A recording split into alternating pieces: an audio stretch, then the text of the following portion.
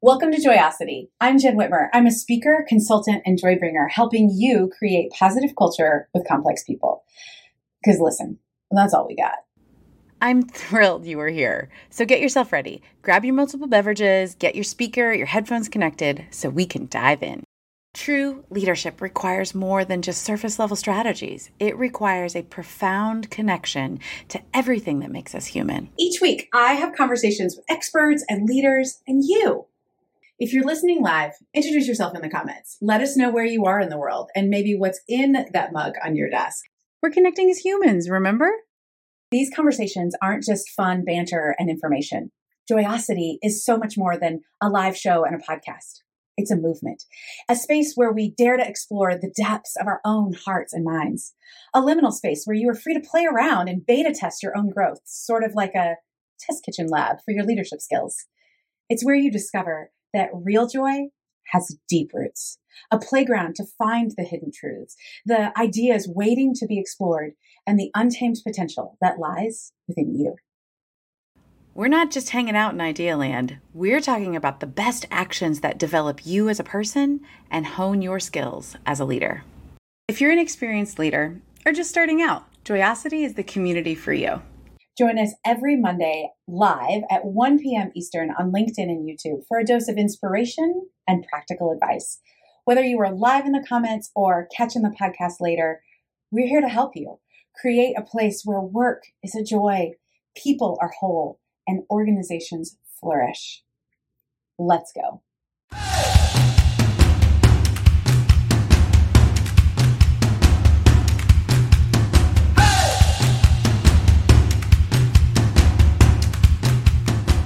Hello, good afternoon, good evening. Welcome to Monday Mentor with Jen. I'm Jen Whitmer, and I help teams and leaders solve conflict, cultivate communication, and create empowered teams. So, work is a joy. It shouldn't be this hard.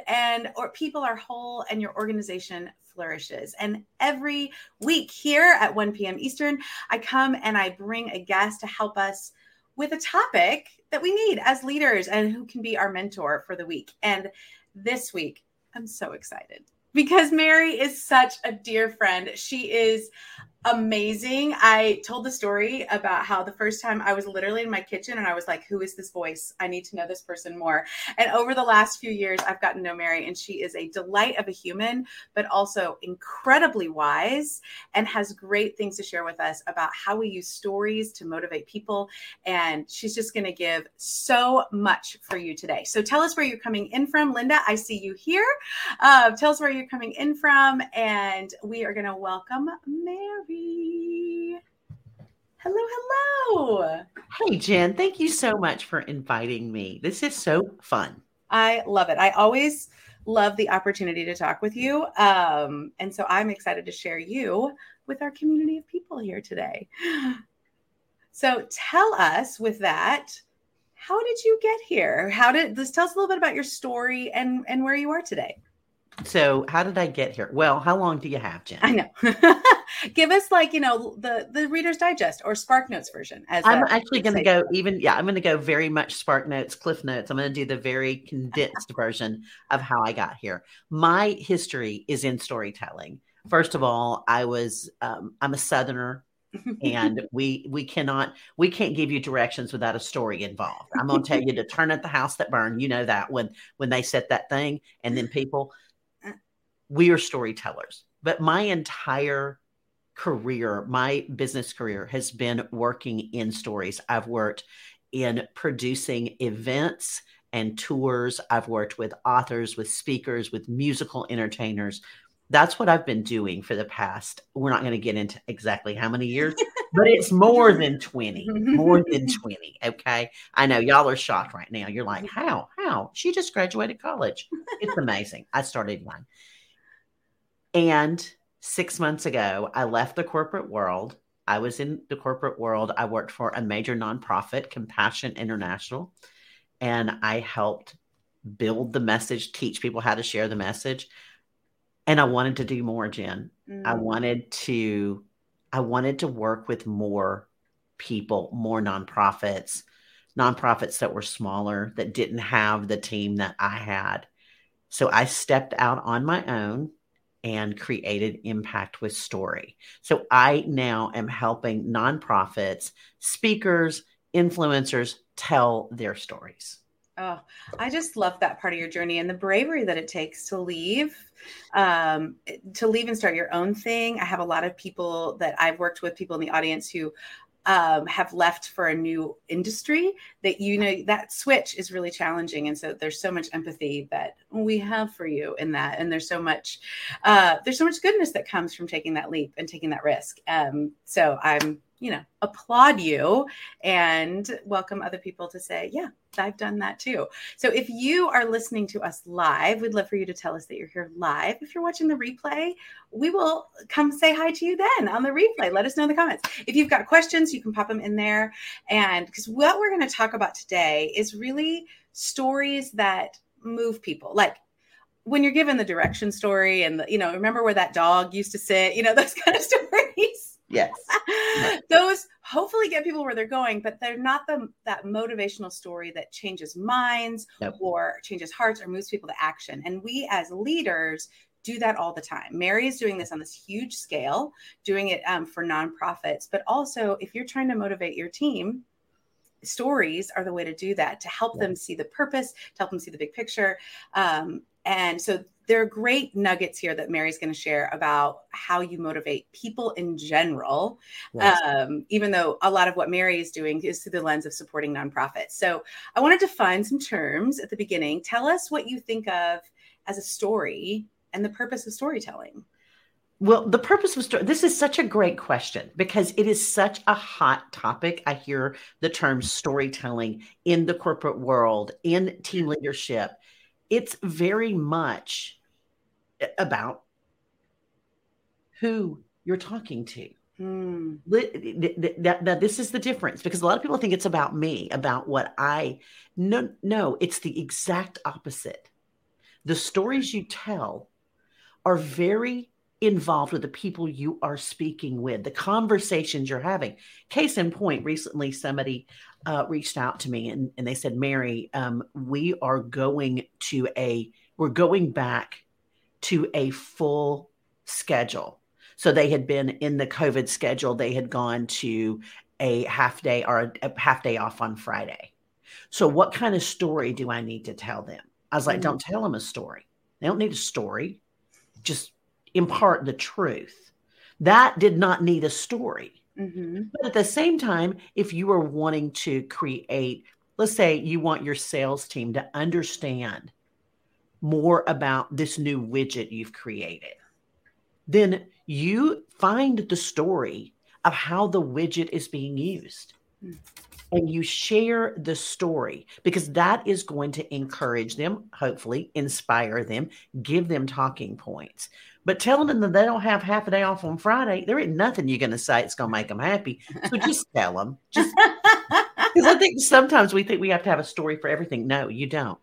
Such a good clarification. I mean because having a story for everything can sometimes get a little frustrating. And also all the Enneagram 8s and 3s in the world are like, thank you.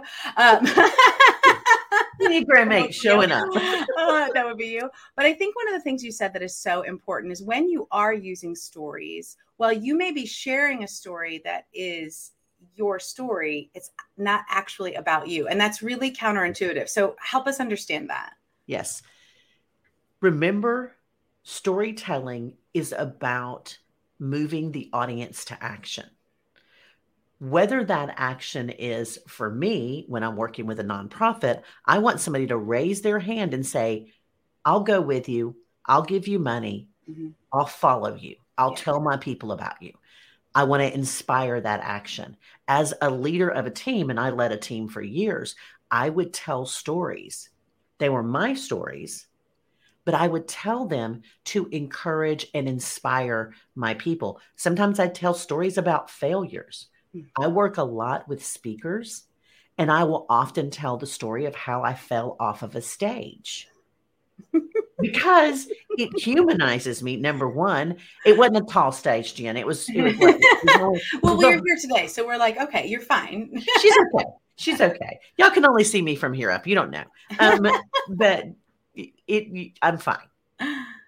it is very important that we tell stories that are for our audience, that impact our audience, that reach their hearts. They're not about us. I don't tell you the story about how I fell off the stage to make much of me. That really is to help you see that we all, as speakers, even those who have 25 plus years on a platform, because it wasn't that many years ago I fell off. It wasn't like the very first time I stood up on a platform. I was a little cocky and I wasn't paying attention, and it was real dark. And I had failed to do the one thing that I always do when possible. I had failed to walk the stage. Off, and did a huge deep knee bend. And I plied out to the audience and went back around and came back up. This is lovely. But that story, I'm sure as people are listening, they're like, oh my gosh, I remember the one time I did blah, blah, or whatever that is. I mean, because I'm immediately connecting when I was in high school and I was Yenta in Fiddler on the Roof, and we were wearing these really slick shoes and we had a ramp, and I slipped down the ramp as I was exiting a scene. And like, that's what I think of. And so that's what the power of a story is, because we now are connected in a different way. Yes. And that purpose of moving people to action, first you have to connect with them. And so when you're thinking about it, I love what you're saying, that you may be telling your story, but it's actually about them. So you have got a little spicy opinion out there in the world a little bit, and that I think is powerful and unique, particularly to nonprofits, but also to leadership, because once you share it, I think there is a real connection to leadership I want to share. Yep. I call it inspiration over manipulation. There are so many people that manipulate. If you have ever turned on a television set to regular TV, now I'm just going to be honest, I don't do that often because I do not care for commercials. The number one commercial that I hate more than any of the other commercials out there is the ASPCA in the arms of an angel when they show the cats, the sad ones. I will run flying from any part of my house. I will dive. And let me just tell you, diving's not something I do on a regular basis. To hit the off button, because I cannot stand that commercial. It's like a visceral reaction. But what did it make me do? It manipulated me the first time I saw it. And I gave money. It worked, but it only works once. Because what happens when you manipulate the audience, and you see this, you can, if you click here, you can get these 5 things. Well, number one, there's no click here and you're going to make $8 million. I'm sorry. That's not going to happen. But you can manipulate people. But once you manipulate them once, they won't go back. So I can show you pictures of children with flies all over their face and distended stomachs and all these things. That's poverty, pornography. Okay. And you may click that button to give, you may say yes and raise your hand, but you won't do it again. Yeah. We don't want to be manipulated. We want to be inspired. That is such a key difference. I mean, I love the term inspiration over manipulation. First of all, it's kind of fun to say, but also I think it leads to that compassion fatigue. Yes. Like you just can't, and what you're wanting as a nonprofit is clearly repeat people you develop into donors over time that are part of your community supporting you. Absolutely. And as a leader, you're doing the same thing. You're wanting to move people into a community group of a team to move toward action. And I equate what you're saying often in the leadership space is shame. Like it's that manipulative way of shaming people into action, which works 1 or 2 times. And then they begin to lose trust. Yes. It's not effective. It's not effective. I had a nonprofit I worked with, not the one that I've worked with in the past, not Compassion, but had somebody at a child sponsorship have everyone hold on to packets, little sweet babies' faces on them, and said, will you sponsor? They did the whole appeal. And then the gentleman said, okay, if you chose not to sponsor, I want you to walk over to that trash can and throw that child away. I know. And that's the reaction. Oh my God. It was horrific. Oh, I'm so uncomfortable right now. It was so manipulative. and shameful. Because not only are you not going to do it, we're going to call you out. And it's the same way I worked in sales for many years. And we would, if you made goal this year, stand up. And apparently if you didn't, everybody else is sitting there and you're just feeling real awkward going, well, yeah. There's a way to motivate people and share people's successes, without shaming other people. Now, sometimes you're like, dang, I didn't do that. And you kind of deserve that. Yes. But also there is this idea of like, what you did versus somebody else, like shining a spotlight in front of everybody that you are like, that's a very different way of moving people. And again, it doesn't work well. And I have a problem with shaming people over time. It is manipulative in a way that isn't positive, because what we do want is to help people change their actions and move forward. But what we don't want is that shame aspect of it. And it's so cringy. Like, I'm still uncomfortable with walking over there and doing that. Well, but you take the opposite of that and you take the inspiring story, and people want to lean in. They want to know more. They want to get to know you. Yes. They want to get to know you as a leader. When you inspire them, people want to lean in, and you can feel it in the room when people do this as opposed to this. Yes. So that's what stories do. Stories go from all about me, and you quickly have to shift to all about us. Make it me to we. Really, and don't make anybody the hero of the story. Make the solution the hero of the story. Oh, tell us more about that. Tell us more. Well, that's an adage we hear, make the listener the hero of the story. No, we don't want to be the savior. I don't want to save anyone. I want to join the work of someone that's doing the work, wherever that work is, be it in the boardroom or be it in, the hills of Guatemala. Yeah. Wherever the nonprofit you're serving and their mission. Yeah. Exactly. I want to join you in the work you're doing. And I don't want to be the savior of the story. Yeah. That's too much pressure. So good. That's so good. Yeah. For a moment, it feels really good. And then you realize, it's too much pressure. And it's not a place a place that is sustainable, but it's also not a place of humility. In that way, I was at a nonprofit gala on Saturday night, and there was some amazing speakers. There were the clients of the nonprofit, and they spoke and just about the outcome. And here's what they have done with the help of this nonprofit. And then there was also their very new executive director, like 10th day on the job, executive director, who came and spoke. And he was really lovely. And talking a lot about how joining the work and really doing what you're talking about, this story of here we are, this is the work that we are doing together in this room of, 500 people. But he was like, but we're doing this from a place of humility, because not only do we support this group of people that we're serving, they have something to teach us as well.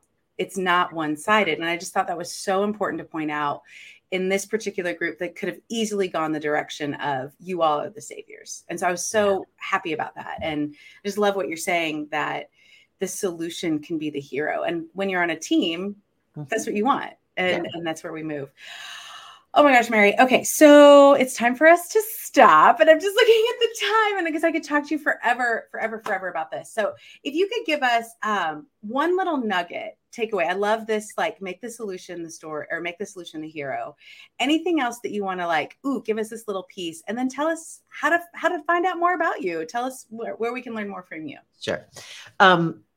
Obviously I've given you all my wisdom. So I thought you're done for the day. No, I'm done. Make the story about him or her. And when I say him or her, I'm talking about one person. When you're telling a story, tell it to one person, because then it becomes a conversation and not an whatever those things are called. Yeah. You know? Yeah. Yes. Yeah, or a soliloquy. It's all about a conversation. As you build a story, remember the word you, not to use it accusatorily, but to use it in ways like, have you ever felt that way?